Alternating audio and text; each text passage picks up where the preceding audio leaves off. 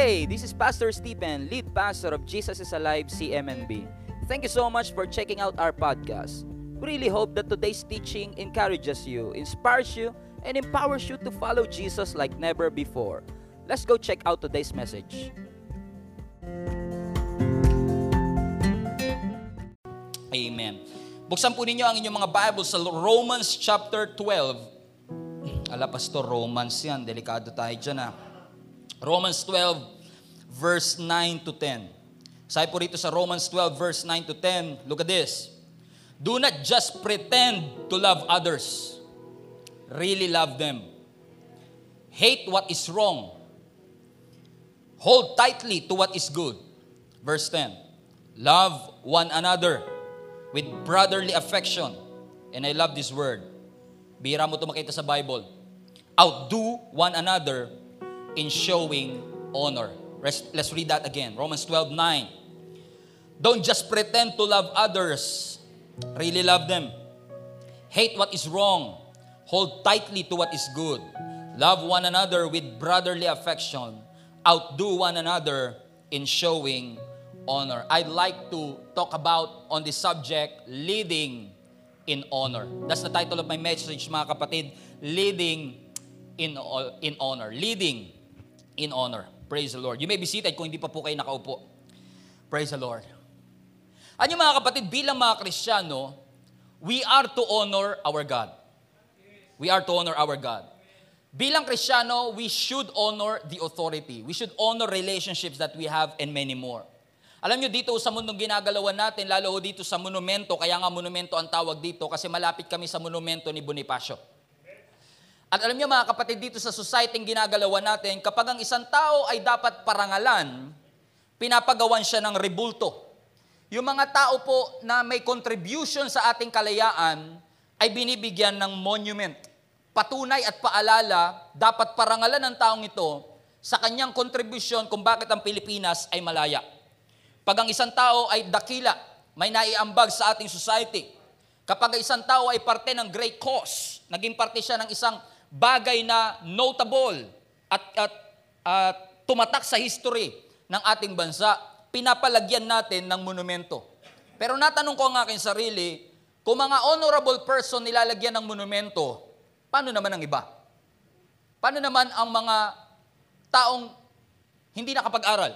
Mga taong hindi mayaman? Mga taong sa tingin natin ay outcast ng society? Alam niyo mga kapatid, whether you believe it or not, whether you accept it or not, honor is a culture in God's kingdom. Ulitin ko po ulit.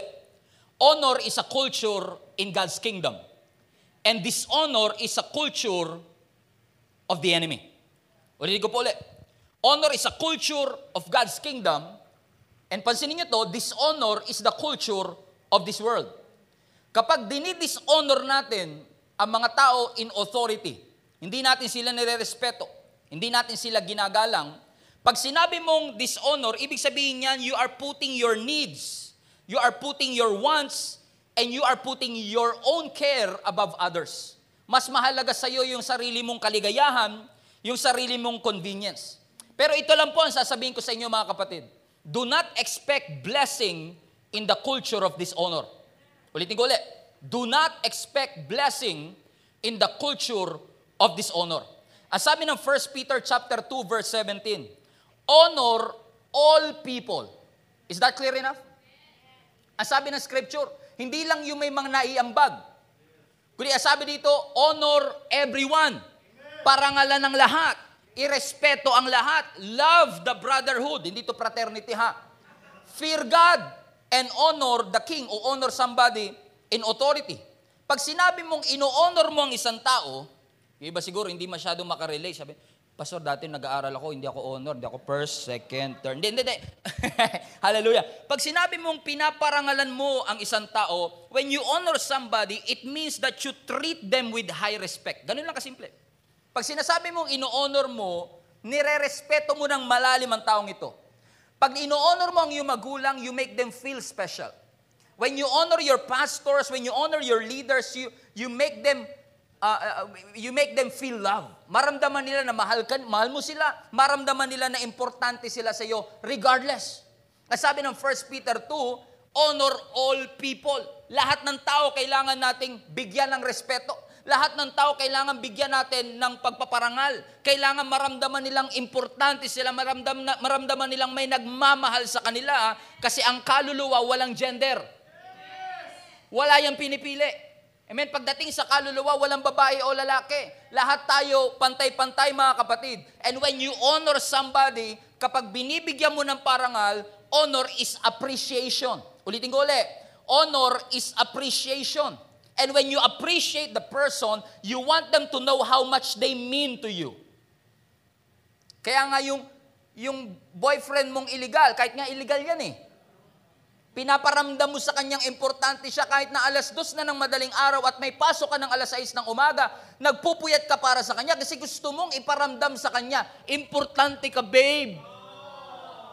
Mahalaga ka sa akin. You let them know how grateful you are to them. Talagang grabe pagpapasalamat mo. Sa ibang tao, hindi ka nagte-thank you, pero sa babe mo, grabe. Maka-thank you. Thank you po, babe. Thank you po sa care. Thank you po sa cake. Thank you po sa anniversary. Grabe maka-care. I don't care. And even our Lord Jesus Christ Himself in the gospel showed appreciation and honor sa mga taong hindi binibigyan ng karangalan. Alam nyo, in the Old Testament, in the scripture mga kapatid, ang mga babae is considered second-class citizen. Amen? Ang trato sa kanila, second-class citizen. But when Jesus came mga kapatid, nirestore ng Lord ni Jesus Christ ang value ng babae. Nirestore ng ating Panginoong Yesus na ang mga babae ay pareho lang ng mga lalaki that you treat them with honor and respect. Remember the bleeding woman, yung dinudugo for 12 years. Walang pumapansin sa kanya, sinukuhan na siya ng ibang tao, pero ang Diyos, hindi siya sinukuhan. Remember the Samaritan woman. Yung Samaritan woman, mga kapatid, na may bad reputation sa kanyang society, kaya nga tanghali nag-iigib. And yet, mga kapatid, kahit siya may bad reputation, Jesus came, listened to her, and gave her an attention. Bakit? Honor is appreciation. You appreciate the person, mga kapatid. Kaya nga yung binasa nating text, mga kapatid, sa Romans chapter 12, ang sabi doon, huwag kayong magpanggap na mahal nyo ang isa't isa. Mahalin nyo talaga.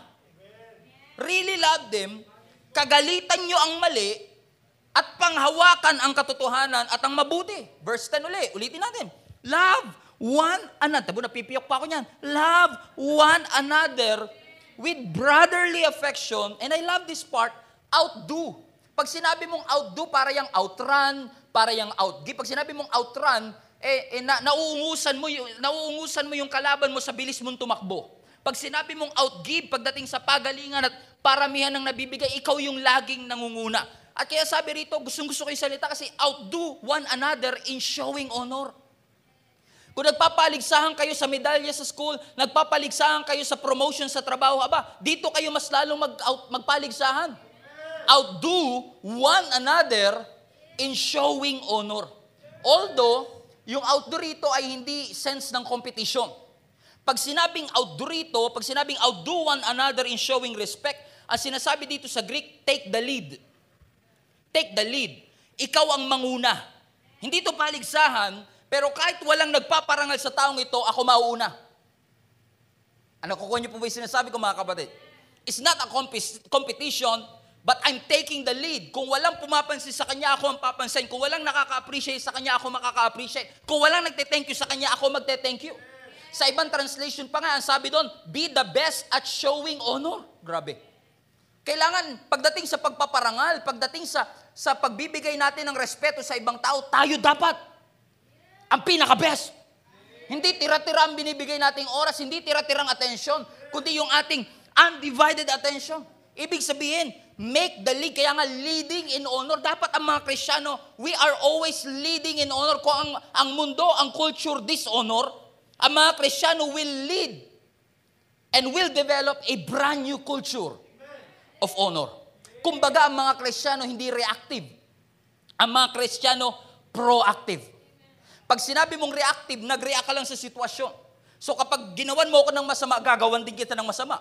Pag ginawan mo ko ng mabuti, gagawan din kita ng mabuti. Reactive. Pero ang proactive, gawan mo ko ng masama, gagantihan pa rin kita ng mabuti. Bibigyan pa rin kita ng respeto. Bibigyan pa rin kita ng parangal. Bakit? Ang mga Kristiyano, mga kapatid, proactive. even if that person doesn't show appropriate appreciation, amen, we will still honor and respect that person. Can you imagine? Imagine the world. If everyone on this planet Earth, with an H, Earth, if everyone on this planet Earth will just honor one another. We of all people should be known as a Christian. We of all people should be known by honoring one another. Hallelujah. Write that in the chat. Honor one another. Honor one another. May sinasabi ba ang Panginoon sa inyo, mga kapatid? Are you learning so far? Parang sa tanggap niyo, parang wala na tayong pag-asa, Pastor. Sige, tapusin mo na yan. Hindi para sa akin yung message na yan. Atin na lang ako next week. Yung mga message sa akin, yung mga pang-breakthrough, mga miracle, yun yung mga message para sa akin. But you know what, mga kapatid? We have a moral obligation to honor one another. Commandment yan, hindi suggestion. Kasi ang mga tao, tingnan nyo to, ang mundong ginagalawan natin, napakadali sa ating mag-criticize ng gobyerno, i-criticize ang ating parents. You're not a good parent. You're not a good teacher. Hindi ka maganda, hindi ka mabuting kapatid. It's easy for us to criticize sometimes the people around us. But look at this. It takes Holy Spirit to love one another. It takes the Holy Spirit to honor one another. Amen?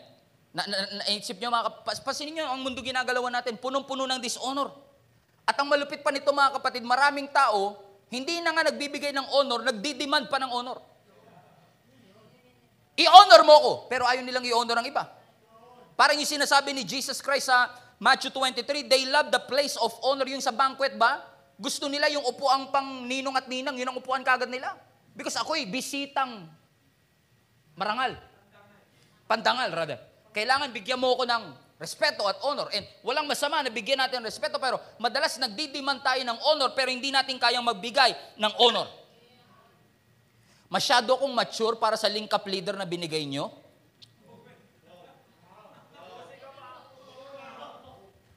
So, pwede bang sa iba nyo na lang ako assign? Nag-attend ako sa nyo, sa may welcome lounge. Parang mas magaling pa ako theological sa mga nag-welcome lounge ninyo. I think kailangan ko na ibang tao. I think kailangan humarap sa akin si Pastor Stephen.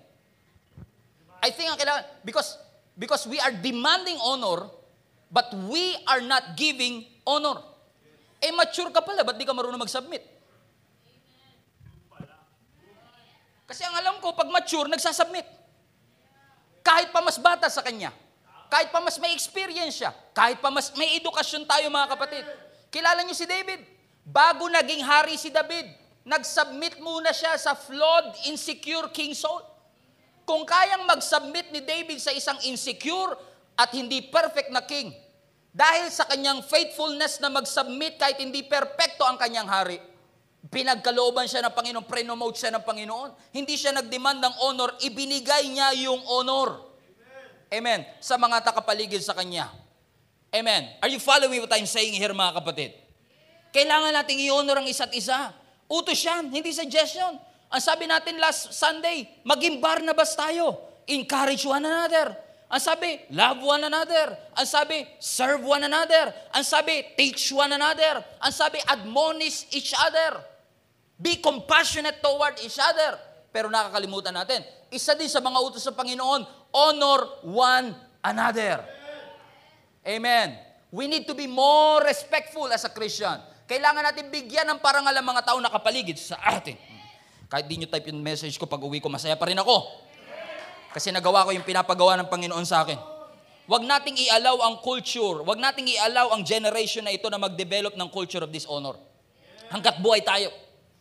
Hanggat tayo ang Kristiyano. Amen? Let's do our best para hindi mamayani ang culture of dishonor. Watch out. I'm coming for you. I'm coming for you. Dati kayo pumupunta rito, ngayon ako pupunta sa bahay ninyo. I'm preaching. Okay?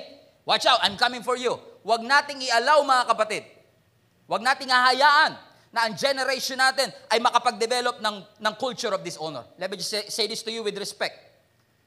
Kung ang mga parents, inaalaw ninyo na hindi kayo galangin ng inyong mga anak. If the parents will allow that their children will dishonor them, if you will allow disrespect in your house, if the pastors will allow dishonor in the church, if the teachers are allowing dishonor in her digital classroom, if we will allow Hollywood to raise our children, if we will allow entertainment industry to raise our children, kung hahayaan nating TikTok ang magpalaki sa ating mga anak, kung hahayaan nating Mobile Legends ang magpalaki sa ating mga anak, kung hahayaan natin na mga anak natin hindi nagsisimba, kung hahayaan po natin ang anak natin laging nagmumura, mga anak natin laging nambabastos, laging nangungupit, guess what? 15 years later, yan ang magiging mayor ng ating lugar.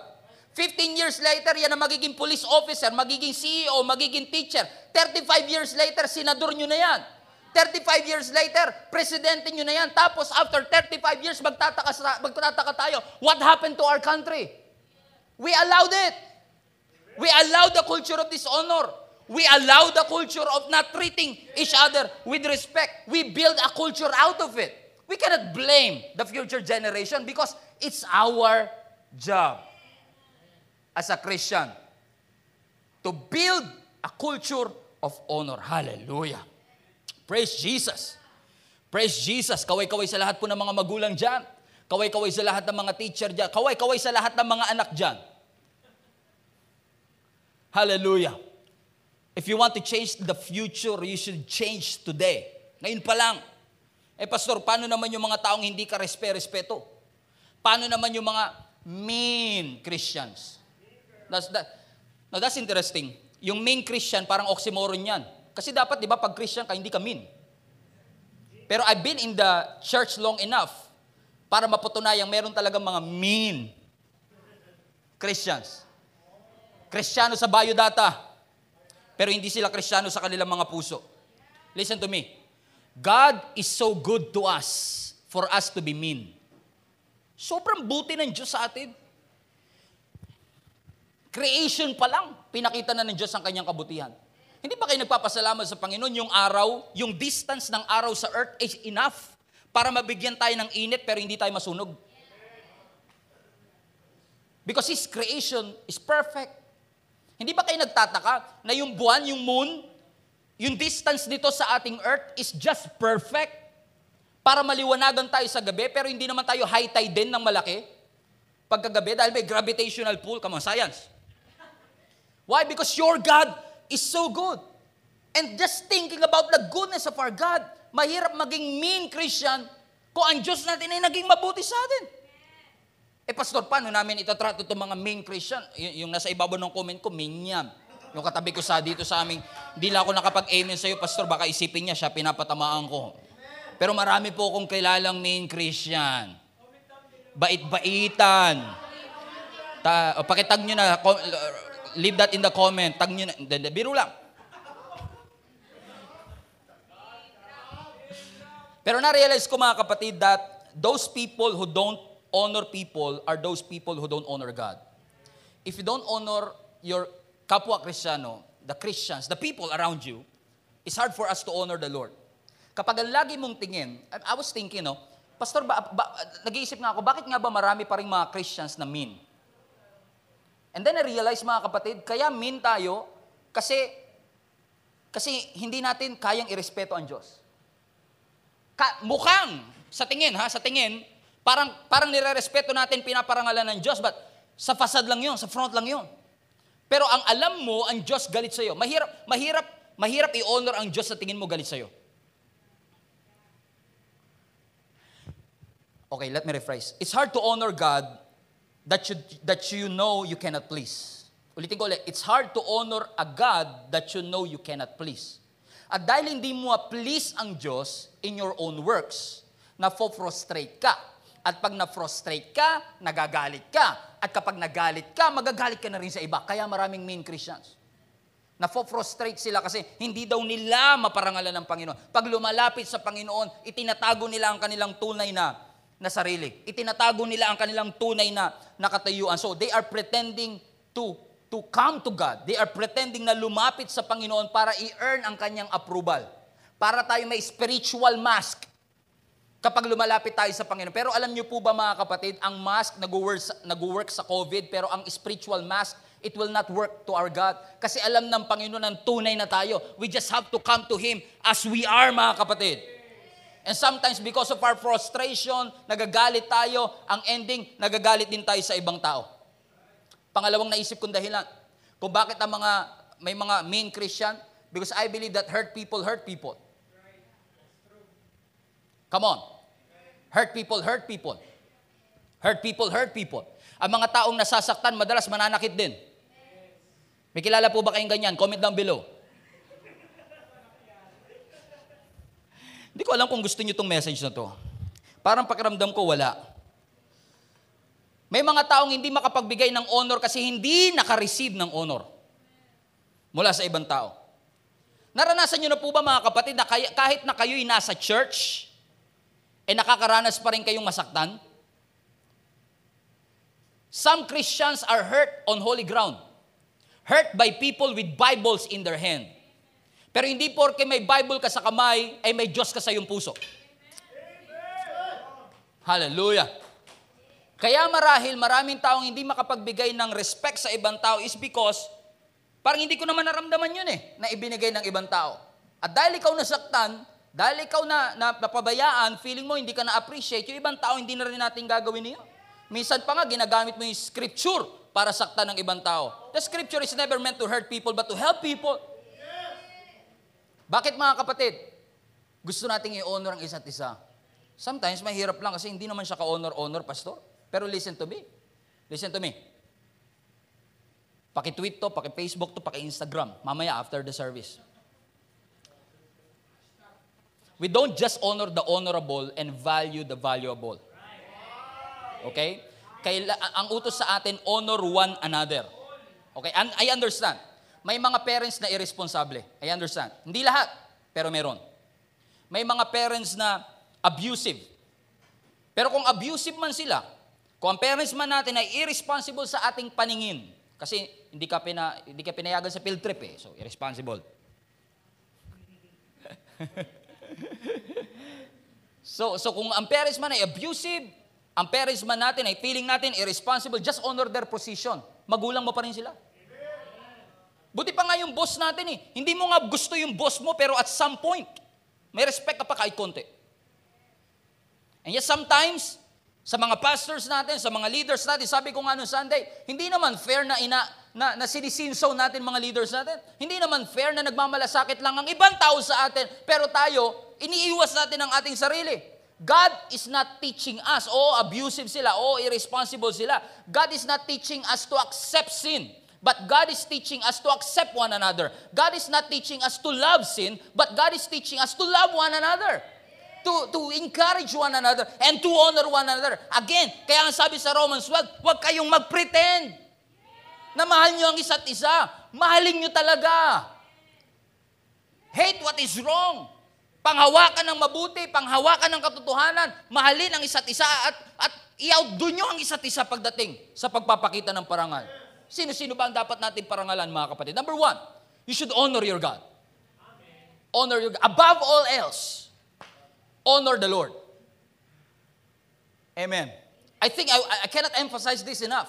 Sinasabi ng Scripture sa atin na dapat nating parangalan ang ating Panginoon. At kapag ang Diyos ay ating pinaparangalan, when we honor God, we give them our high respect.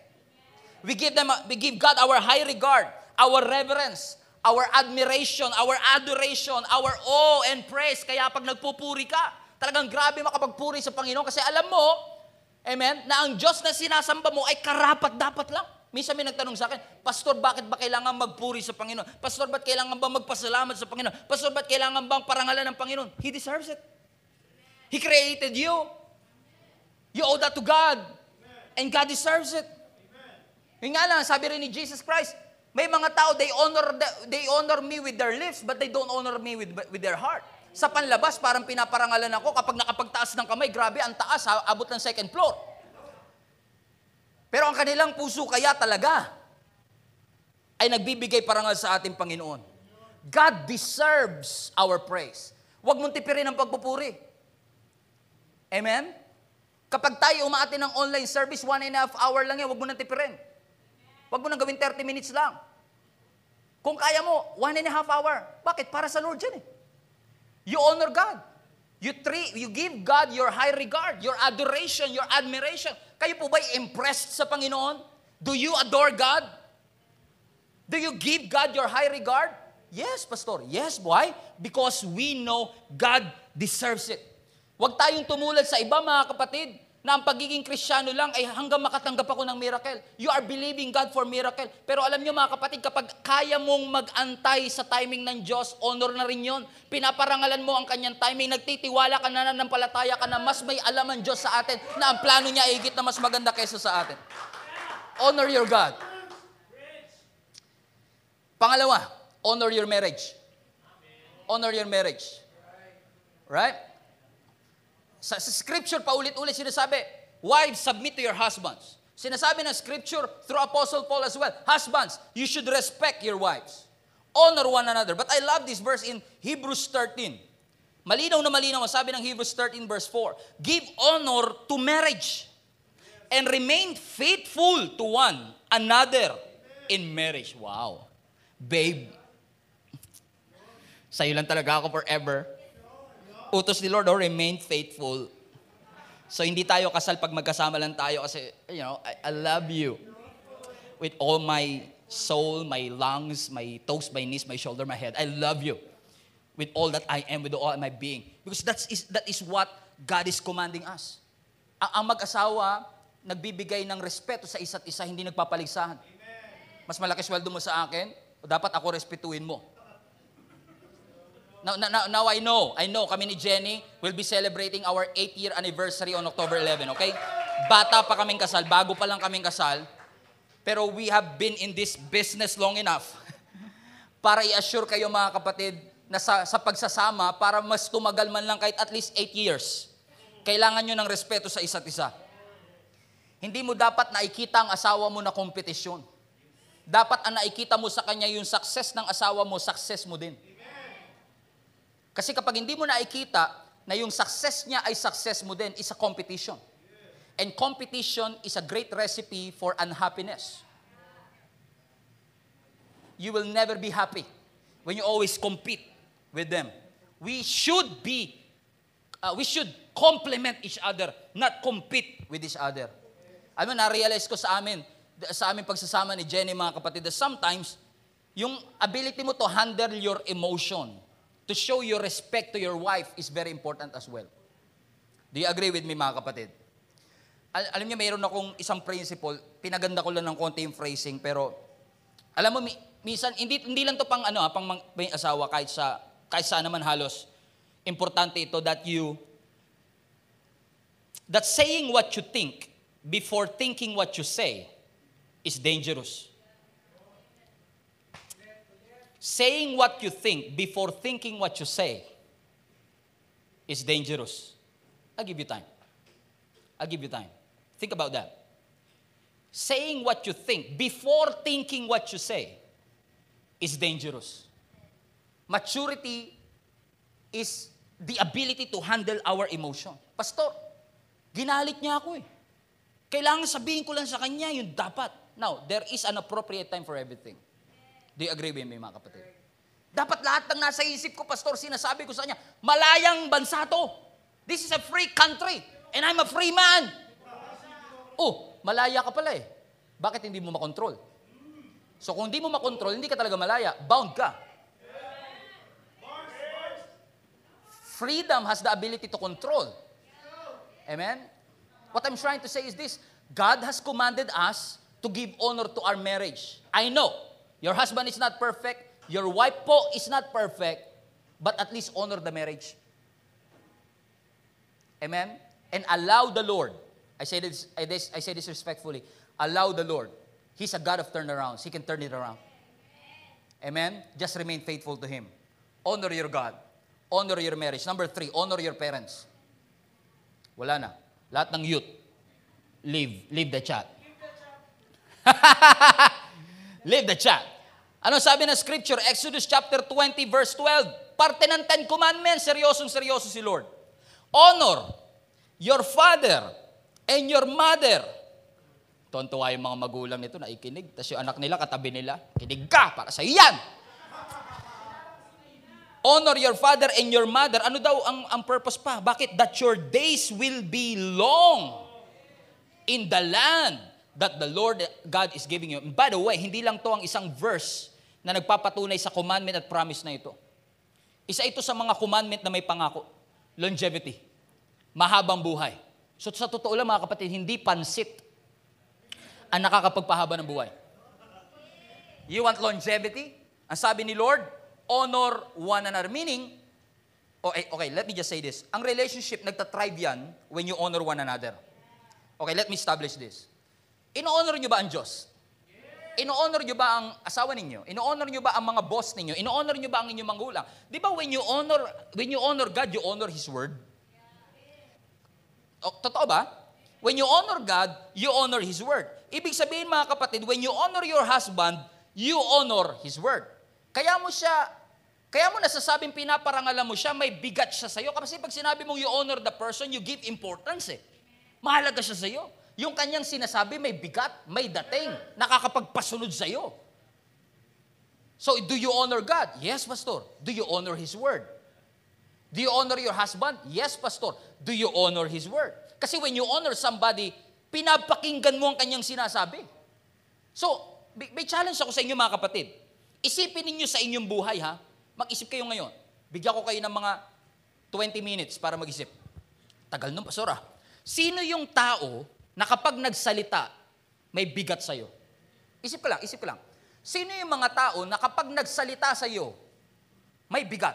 Yung napapasunod ka talaga. May honor ba? You give importance. Because when you honor the person, yung kanilang salita, may bigat yan. It carries weight. Unfortunately, here you go. Pwede ba kituloy? Okay. Unfortunately, mas may bigat pa yung salita ng kaibigan mo kaysa sa nanay mo. Right? Think about this. Si nanay mo ang nagdala sa'yo sa tiyan niya. Sa sinapupunan niya for 9 months. Si nanay mo ang nag-alaga sa'yo. Si nanay mo at tatay mo ang nagmalasakit sa'yo. Napuyat yan sa pagpapalaki sa'yo. Milyon na investment niyan sa'yo. Milk tea pa lang. Okay? Magulang natin ang nagpaaral sa atin. Tapos, mas may value pa yung salita ng kaibigan mo for 11 months sa magulang mo na nagpalaki sa'yo mula pa nung bata ka. Paano ko nasabi? Think about this ha. Okay lang pumasok sa bahay? Okay lang? Okay. Pag sinaway ka ng kaibigan mo, sumusunod ka agad. Pero pag magulang ang nagsasaway sa atin, ayaw natin sundin. Okay, kung di nyo type yung preaching ko, mag-pretend na lang kayo na gusto nyo to. Pag sinabi ng magulang natin, okay, tingin nyo ah. Pag sinabi ng magulang, matulog ka na. Walang kikilos dyan. Para kunwari, tulog. Pero kapag si babe ang nagsalita, babe, pwede ba sleep na tayo? Ikaw naman, syempre naman, babe, ikaw pa malakas ka sa akin eh. 2 months pa lang kayo niyan. Mas may bigat pa yung salita ni babe kaysa salita ng mga, something is wrong. Yan, tahimik na yung mga youth. Tingnan mo yung mga aktibo sa comment, mga nanay. Okay, pag sinabi ng magulang, maghugas ka ng pinggan. Ito pinaka-basic na trabaho talaga yung paghuhugas ng pinggan. Come on, church. Kahit paper plate, tinuhugasan. Hallelujah.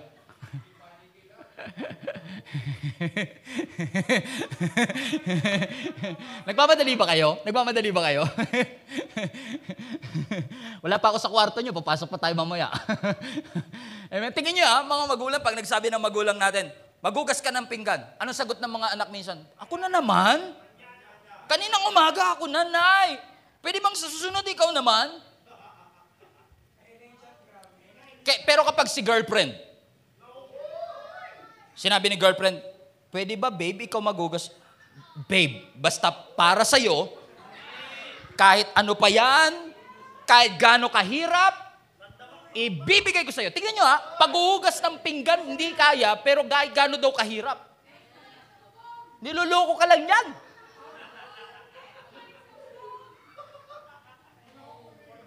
Itag nyo nga yung mga kaibigan yung may mga boyfriend na illegal, sabi mo, niloloko ka lang yan. Ibibigay daw ang lahat. Willing daw mahirapan para sa iyo. Willing mahirapan para sa iyo. Pero yung paghuhugas ng pinggan, nahirapan pa. Ibig mo bang sabihin, ino-honor mo ang magulang mo pero walang bigat ang sinasabi nila sa iyo? I love my parents pero walang bigat ang sinasabi. What is love without honor? What is love without honor? Come on, somebody. Sabi ko sa inyo eh. Minsan kasi mga kapatid, ang tingin ng mga young people, ako kasi mga 12 years old pa lang ako, 12 and a half, magto 13. Ang thinking natin, pag success, may college degree ka, successful. Pagka mayroon kang trabaho na maganda ang sweldo, successful. Kapag ka popular ka sa school, marami kang followers, successful. Maganda naman yan. Pero ang prosperity and longevity in life ay galing sa pagpaparangal at pagsunod natin at pagrespeto natin sa ating mga magulang. Honor your parents. Number 4, honor your boss and political leaders. Pagsamahin na natin yung boss at political leaders. Okay lang? Pasok tayo sa kwarto nyo. Dito sa mundo natin, nabuhay tayo na parang ang leadership, palakasan ng boses. Pag magaling mag-demand, pag mas malakas ang boses, leader na raw yun. Now, leadership is not being loud. Leadership is being effective. Okay, that's true leadership. Unfortunately, and I catch myself sometimes guilty about this as well. Sometimes yung mga government officials natin, mga boss natin, we don't give them genuine honor. Honor lang kapag nakaharap. Anya, sa totoo lang, nalulungkot ako sa mga nakikita ko minsan mga viral videos na sinusuntok nila yung traffic enforcer, sinasagasaan nila yung traffic enforcer, naka-uniforme, but they treat them with no respect. Sa totoo lang mga kapatid, okay, make sure na naka-record to This is not a political statement. I just want to clarify. This is not a political statement. But, nalulungkot ako sa mga tao na walang respeto sa presidente natin, walang respeto sa mga government official natin. Boy, no. Now, let me just be clear. Hindi din po ako agree sa lahat ng polisiya ng gobyerno natin. Hindi rin po ako agree sa lahat ng sinasabi, desisyon ng ating gobyerno. But this agreement doesn't give us permission to be disrespectful. Okay? This agreement doesn't give us permission to be disrespectful. No matter how incompetent your leaders are, your boss, your mayor, your councilor, kahit gaano sila ka-incompetent, hindi tayo binibigyan ng lisensya para i-disrespect sila. In fact, we are commanded by God to honor them. We are commanded by God to pray for them. Nalulungkot ako sa mga taong pinagdadasal na mamatay ng presidente natin. Nalulungkot ako, again, this is not a political statement. Nalulungkot ako, si Donald Trump ngayon, may COVID-19. Nalulungkot ako pag nakikita ko sa mga comments na gusto nilang mamatay na si Donald Trump. That is the president of your country. You should be praying for them. Now, I'm not saying, agree ako sa lahat ng sinasabi ng presidente natin. Hindi ko sinasabing agree ako sa lahat ng desisyon niya. Maraming desisyon ng gobyernong ito na hindi ko rin gusto. Pero hindi yan binibigyan ako ng permission para i-disrespect sila. Kailangan ko silang lalo ngang dapat ipanalangin Lalo nga dapat nating suportahan mga kapatid. Are you following what I'm saying here? Nasa kwarto na ba ako? Yung mga natutulog ba, nagising na? Pwede pumasok sa cabinet? Pasok tayo sa cabinet. Number 5, honor your spiritual leaders. Pastor, self-serving na yan Porket spiritual leader ka, para sa iyo na yan Look at this, Hebrews chapter 13 verse 17. Obey your spiritual leaders and do what they say. Their work is to watch over your souls, and they are accountable to God. Give them reason to do this with joy, not with sorrow. Dapat mga leaders ng church, dapat lagi silang masaya sa kanilang ginagawa. They love their job. They love what they do. Kaya ang sinasabi ni Pablo, ng writer ng Hebrews dito, irespeto nyo, sundin nyo ang mga leaders nyo para naman masiyahan sila. Para naman yung kanilang paglilingkod ay hindi punong-puno ng sorrow. Bakit? That would certainly not be for your benefit. In essence, mga kapatid, amen, dapat di ba, ang sinasabi rito, kailangan nating kumpara sa benefit natin, kumpara din naman sa ikaka-benefit ng lahat, okay. Hindi ko sinasabing tama ang ating leaders. Hindi ko sinasabing tama lagi ang ating gobyerno. Hindi ko po sinabi yun What I'm trying to say is that let's try our best to honor them. Okay? Walang masama na kung may mali ang leader natin, i-rebuke natin. Walang masama na kung may mali ang leader natin, sabihin natin. But this agreement is not a passage para tayo maging disrespectful. Pwede mo namang sabihin ng mali niya na hindi mo siya dinidisrespect eh. Pwede mo naman sabihin sa kanyang mali ang desisyon ng pastor natin na hindi natin sila dinidisrespect. At least in my opinion. If your opinion ay hindi katulad ng opinion ko, I respect you. I honor you still. Right? What I'm trying to say is this. Ang mga church leaders natin, they work hard. They correct you, they admonish you, and they are over you. Nandiyan sila para tayo alagaan. Meron ho silang God-given mandate. Sama na po ako.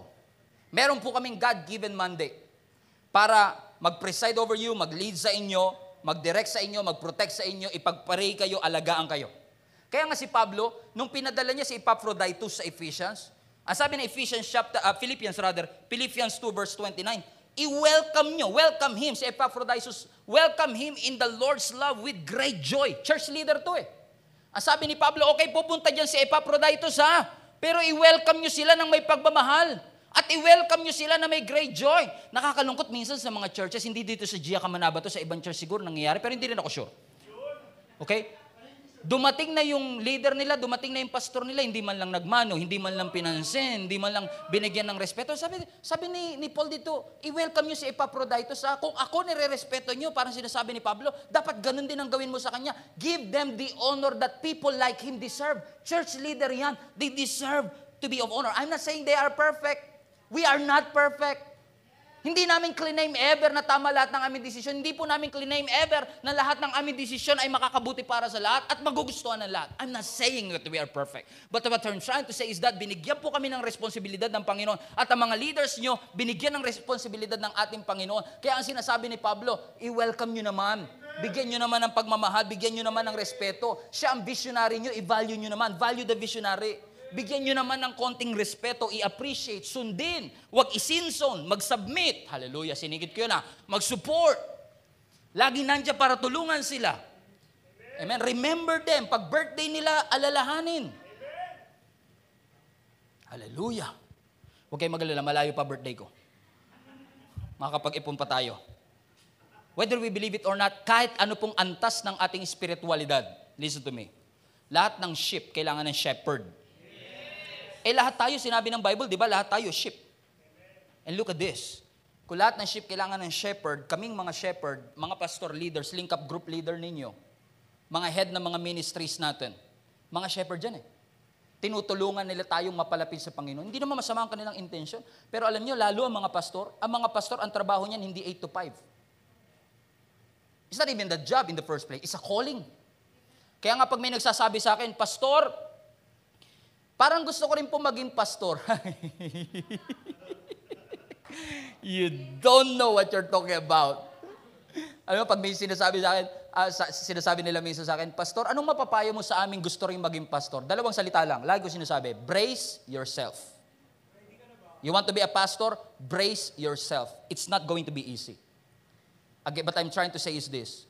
Mas mataas man ang pinag-aralan natin sa pastor at leaders natin, mas marami man tayong experience, mas mataas man ang level ng ating spiritualidad compare sa mga leaders natin, at least, honor the position. They are the pastor eh. They are the leaders of the church. Kahit graduate ka sa Bible school, kahit mas marami pang degree ka sa thermometer, o mas marami ka pang degree sa thermometer, we should honor them. Bakit? Walang blessing sa dishonor.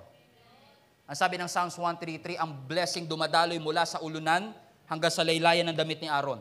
Mula sa ulo ni Aaron, sa beard, sa balbas ni Aaron, hanggang sa damit ni Aaron. Ibig sabihin ng anointing, vertical. Mula sa taas. Amen? And we should treat them with high regard. Parangalan natin. Pastor, alam mo, kaya ako umalis dyan sa church na yan? Kaya ako umalis dyan? Hindi na ako na-feed. Hindi na ako nakakakain. Or, ayaw mo lang kumain. Possible? Kasi, sometimes we feel like, mas matalino pa ako dyan eh. Mas magaling pa ako dyan eh. Mas may experience pa ako dyan eh. Mas matagal pa akong Kristyano kaysa dyan eh. Pride. And pride will not allow you to be appreciative. Amen? Sometimes we have to humble ourselves. Alam mo, may nagsabi sa akin, tawa lang, share ko lang, okay lang mag-share sa inyo. Nakita nyo naman na siguro ito sa comment section. Ang sabi nung isang nag-comment sa isang preaching ko, Pastor, your topic is not deep enough. Wow. Ito ba't hindi? May nagsabi sa akin, Pastor, papakinggan lang kita pag nagbihis pastor ka. Sabi ko, ano ba dapat ang bihis pastor? Di ba yung bihis preference yan? So, kung ito ang preference ko, it doesn't mean it is sinful. Right? Amen? I mean, we should honor one another. Amen? And one day, pinapanalangin ko, dumating ang araw, linggo-linggo, naka-Amerikana tayo. Kung marami na akong pera, di ba? Why not? Pera natin yung pampensya pa lang eh. Anong gagawin natin? Right? What I'm trying to say is that we have to honor one another. Amen? Amen. Do you agree with me? Honor your spiritual leaders. Kaya ako lagi kong ginagaranti sa church natin, I'm trying my best mga kapatid. I work so hard. Every time I stand here, I give this platform with high regard and high respect. Ang sermon ko, hindi mina-microwave ng Sabado ng gabi. I just want to assure you that. Pinagpe-pray ko yan, nire-research ko yan. Minsan nga, ini-edit ko pa last minute. Amen. Until maging clear enough to, na makita ko maging practical at maiintindihan ng tao. We work hard for this. And I know lahat ng pastors are doing the same thing. Pero alam nyo, nakakalungkot, ang research na rin nagsasabi sa atin, maraming pastor ngayon, they feel isolated. Maraming pastor ngayon, they feel unappreciated. Look at me. Eye to eye. Your pastors are people too. Ang mga pastor nyo, tao din, kumakain din yan. Ang mga pastors ninyo, may mga favorites din yan. Ang mga pastors natin, may mga hobbies din yan. Ginibap nila ang kanilang buhay. Amen? Para maglingkod sa ating Panginoon. And I agree. Amen? The church should honor the pastor and the pastor should honor as well the sheep that God has entrusted to them. But we are commanded by God to honor them. In fact, si Paul, mga kapatid, nilagay niya pa yan sa next level. 1 Timothy 5:17, sabi niya, double honor. Hindi lang isang honor eh. Double honor. Kumbaga, hindi lang isang medalya, dalawa to. Ang sabi ng 1 Timothy 5:17, let the elders who rule, let the shepherds, let the pastors who rule well. Kapag maganda trabaho, they should be considered worthy of double honor, especially those who labor in preaching and teaching. Your pastors. Kaya ako lagi sinasabi, feed those who feed you, support those who support you, pray for those who pray for you. Honor them. Do you agree with me? Honor God, honor your marriage. Honor your parents, honor your boss, your political leaders, and honor your spiritual leaders. And as I close, how can we honor them? Very quick. Honor them with words. Simple lang. Kapag may nakita ka, sa nanay mo yan, sa tatay mo yan, sa leader mo yan, sa spiritual leader, o sa government man yan, o kahit saan pa, pag may nakita kang dapat na i-appreciate, the minute you notice something na kailangan i-appreciate, tell them about it. Kung kailangan, pag nakita mo, nilalagay ng Lord, mag-thank you ka lang. Thank you being so early. Salamat sa idea na yan. Thank you for coming. I really appreciate that. Honor them with words. Number 2, honor them through listening. Pakinggan natin sila. Amen? Matuto tayong makinig sa kanila. Hindi ko alam kung nakapagtrabaho na kayo sa corporate world na umaating kayo, nakaka-attend na ba kayo mga board meeting na nakaka-board? Di ba? Madalas yung mga meeting mga nakaka-board dyan eh. Minsan na may na-witness ako dati, nagtatrabaho pa ako, talaga intense, talaga sigawan sila. Kung ano-ano ng mga pinagsasabihin nila sa isa't isa, naging personal na sila, nagkaroon sila ng disagreement. And na-realize ko mga kapatid, that day, nung nakikinig ako sa kanila, kaya sila mayroong disagreement kasi feeling nila walang naikinig sa kanila. When you feel unheard, madalas doon tayo nag-iinit eh. Kaya pansinin nyo to, galit na galit ka sa PLDT pag di sila nagre-reply. Galit na galit ka sa Converge, sa mga interview, di kayo nagre-reply because you feel like nobody's hearing you. Nobody's listening to you. But Jesus listens to us. Our God always listens to us. And because He listens to us, we listen to other people as well. Naalala niyo yung dalawang bulag, mga kapatid, na humihingi sa Jesus, Son of David, have mercy on me! Walang naikinig sa kanila kahit isa. Ang sabi pa ng mga disciples, shh! Igay nyo! But they shouted even more, Jesus, Son of David, have mercy. And then Jesus, the creator of the universe, Jesus stopped. Stop. Jesus, ang daming trabaho nito. Jesus stopped and gave His attention to them. He listened to them. Sabi ng scripture, when Jesus heard them, He stopped. Jesus listens. Ang Diyos na ikinig sa bawat isa sa atin. Jesus pays attention to you. He appreciate the sick. He appreciate the lame. He appreciate the outcast. Kami ni Jenny, mga kapatid, pag nag-aaway kami, and yes, nag-aaway kami. Minsan madalas, nag-aaway kami. Hindi ko alam kung minsan o madalas. Pero lahat naman siguro ng mag-asawa nag-argue. Alam mo, minsan pag galit si Jenny, at may sinasabi siya, sometimes, ang tendency ko pakinggan yung galit niya. At hindi ako nakikinig, bakit siya galit? It's not just about listening to her anger or his anger, but understanding why is she angry. Why? Listening. You honor the person by listening to them. Pakinggan ninyo. Don't just listen to the words, listen to the pain. Pakinggan natin anong pinaghuhugutan ito. Huwag lang natin pakinggan yung mga tao, agree tayo, kahit hindi tayo agree, pakinggan natin para makakita tayo ng perspective. Sometimes you have to stop everything or whatever you're doing and listen. Listen because you honor that person. Ang tunay na pagmamahal ipinapakita hindi sa mga scheduled na activity, kundi sa mga interruption. Are you willing to listen to them? Sabi nga ni Rick Warren, if you care, you will be aware. Do you care for that person? Be aware. We don't just listen para makapag-reply. Naalala niyo ba yung pag nag-aaway kayo minsan mag-asawa, yung nagsasalita pa lang siya, iniisip mo na sa isip mo kung ano i-reply mo. Sige, tuloy mo lang. Alam ko na sasagot ko. You are listening with an intent to reply, not with an intent to understand. We listen because we want to understand. It doesn't matter, mga kapatid. Amen? Kung ano education niya, anong political views niya, kailangan pakinggan natin. Sikapin natin sa tulong ng Panginoon na mapakinggan natin ang isa't isa. Huwag niyo silang tignan na napakababa. Don't look down on them. Look past their mistake. Look past their weaknesses. Look past their educational background. Honor them by listening. Honor them, number 3, with gifts. With gifts. When was the last time niregaluhan mo ang iyong parents? When was the last time na nagbigay tayo ng support and prayer sa mga leaders natin? When was the last time? You want to honor them? Honor them with your words. Honor them by listening to them. And number 3, honor them through giving gifts. Wala nag-amen dito sa sinasabi ko. Kasi ang appreciation, mas nararamdaman pag tangible. Tangible. Nahawakan. Merry Christmas, Tay. Merry Christmas, Nay. Nay, ito nga pala yung unang sweldo ko. Alam kong hindi to makakatumbas sa lahat ng effort na binigay mo sa akin mula nung bata pa ako, but I want to show to you how much I appreciate you. It's not the amount of money, it's the gesture that you are giving. Alam ko, Nay, mas mayaman ka pa sa akin, pero hindi ko to binibigay kasi gusto kitang payamanin. Gusto kitang i-appreciate, kaya ko to binibigay. I want to honor you with my gifts. Alam ko, Nay, marami ka ng damit, pero allow me to honor you with my gifts. Pastor, alam kong pogi ka na, but allow me to honor you with my gifts. Yeah. Hallelujah. Amen. Why? Because we honor each other. Serve one another. Amen?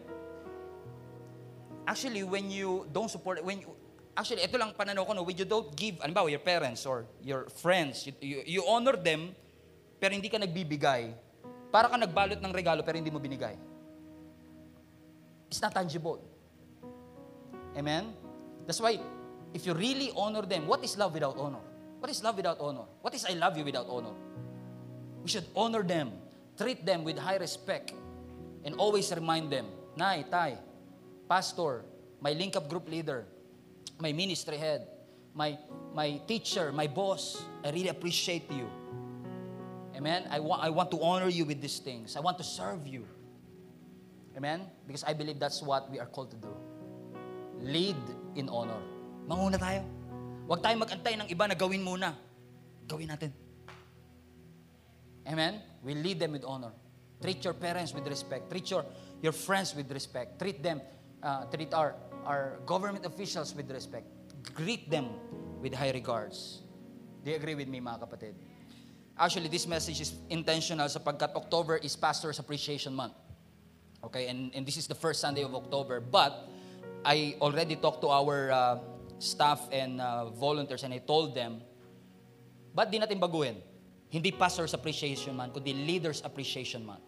Let us appreciate all our leaders this month, mga kapatid. That's why, for the first time in the church history, magkakaroon ho tayo ng Leaders Appreciation Sunday. Leaders Appreciation Sunday. On October 18. October 18, that's the third Sunday, okay, of this month, we will have our Leaders Appreciation Sunday, which means, if you honor your leaders, even your parents, isama natin, kahit sino, basta head of the family, basta leader ninyo, head of the family, head of your teacher mo sa school, o kaya boss mo, o spiritual leaders mo, link up group leader mo, pastor mo, ang ating October 18 will be Leaders Appreciation Sunday, kung saan lahat tayo magdadala tayo ng gift. Yung kaya natin. Magbibigay tayo ng appreciation through words. We will listen to our leaders, those people, because we want to acknowledge them. So Leaders Appreciation Sunday will be on October 18, mga kapatid, because we want to lead this generation in honor. Amen? I know some of you are thinking, Pastor, hindi ba self-serving yan? No. What I'm trying to say is that masyado lang tayo naging arrogant minsan. Na we feel like we deserve honor, pero we don't give honor. Arrogance has consequences. Si Joseph, nung siya'y nanaginip, ang kanyang panaginip, yung mga trigo yuyukod sa kanya. Ang kanyang panaginip, yung mga stars yuyukod sa kanya. Pero nung naging realidad, yung pangarap, yung dream na yun na nilagay ng Panginoon sa kanya, ano naging realidad? Siya ang nagbibigay ng pagkain sa entire nation of Israel. Hindi siya niyuyukuran. Nasa position siya ng pagsiserve. He is serving his country. Because that is what God wants us to do. Leadership is serving your people. Helping them, honoring them, encouraging them. Amen? Because we know, mga kapatid, this is what God wants for our church. Do you agree with me? I hope natulungan tayo ng Panginoon. Maraming natulungan ang Panginoon sa atin. But let me just clarify, let me just acknowledge that above all else, let's honor the Lord for everything that He has done. May ginawa bang mabuti ang Panginoon sa iyo? May ginawa bang kabutihan ang Panginoon sa ating buhay? Naging mabuti ba ang Panginoon sa ating buhay? I-honor natin ang ating mga magulang. I-honor natin ang Panginoon. I-honor natin ang ating mga leaders. Spiritual man, boss man natin, political leaders, we should honor them. We treat them with high respect, high regard. Appreciate them. Let them know they are loved. Let them know that they are important. Father, we thank you. Kasi alam namin, Panginoon, na Ikaw ay kasama namin, nangungusap, nandiyan ka, Panginoon, para ang bawat isa sa amin ma-realize kung gaano kabuti ang iyong pangalan. Salamat, Panginoon, sa iyong kabutihan sa amin. And allow our church to pause and realize, above all else, we want to let you know, Lord God, that we honor you with our life. We honor you with everything that is in us. Salamat, Panginoon, sapagkat alam namin na Ikaw lagi ay mabuting Diyos. Ikaw lagi ay nariyan para sa bawat isa sa amin. At bilang tugon, Panginoon, nais ka namin parangalan. We want to honor you. Lord, kung kami man sa napakaraming panahon ay hindi naging appreciative, hindi kami nagbigay ng parangal at papuri sa iyo, patawarin niyo kami, Panginoon. Kung kami man, Panginoon, ay naging disrespectful sa mga taong nakapaligid sa amin, patawarin mo kami, Panginoon, and allow us to be a better person, a better Christian, Panginoon. To do what you have called us to do. And to reflect a Christ-like life. Kasi alam namin, na tunay na ikaw lamang ang totoong makakapagpabago ng aming attitude, ng aming behavior. Hindi kami, hindi self-power, hindi willpower, kundi ang Holy Spirit. The power of the Holy Spirit can transform us. The power of the Holy Spirit can change us. You've turned us from mess to message, from test to testimony, and here we are, Lord God, continuously being sanctified. Kasi alam namin na ikaw ay totoong mabuti sa aming mga buhay. Maraming pong salamat sapagkat alam namin na napakabuti mo. Wala kang katulad. Mga kapatid, pwede ba tayong tumayo? If you can, please stand up, mga kapatid. Hallelujah. Let's stand to our feet.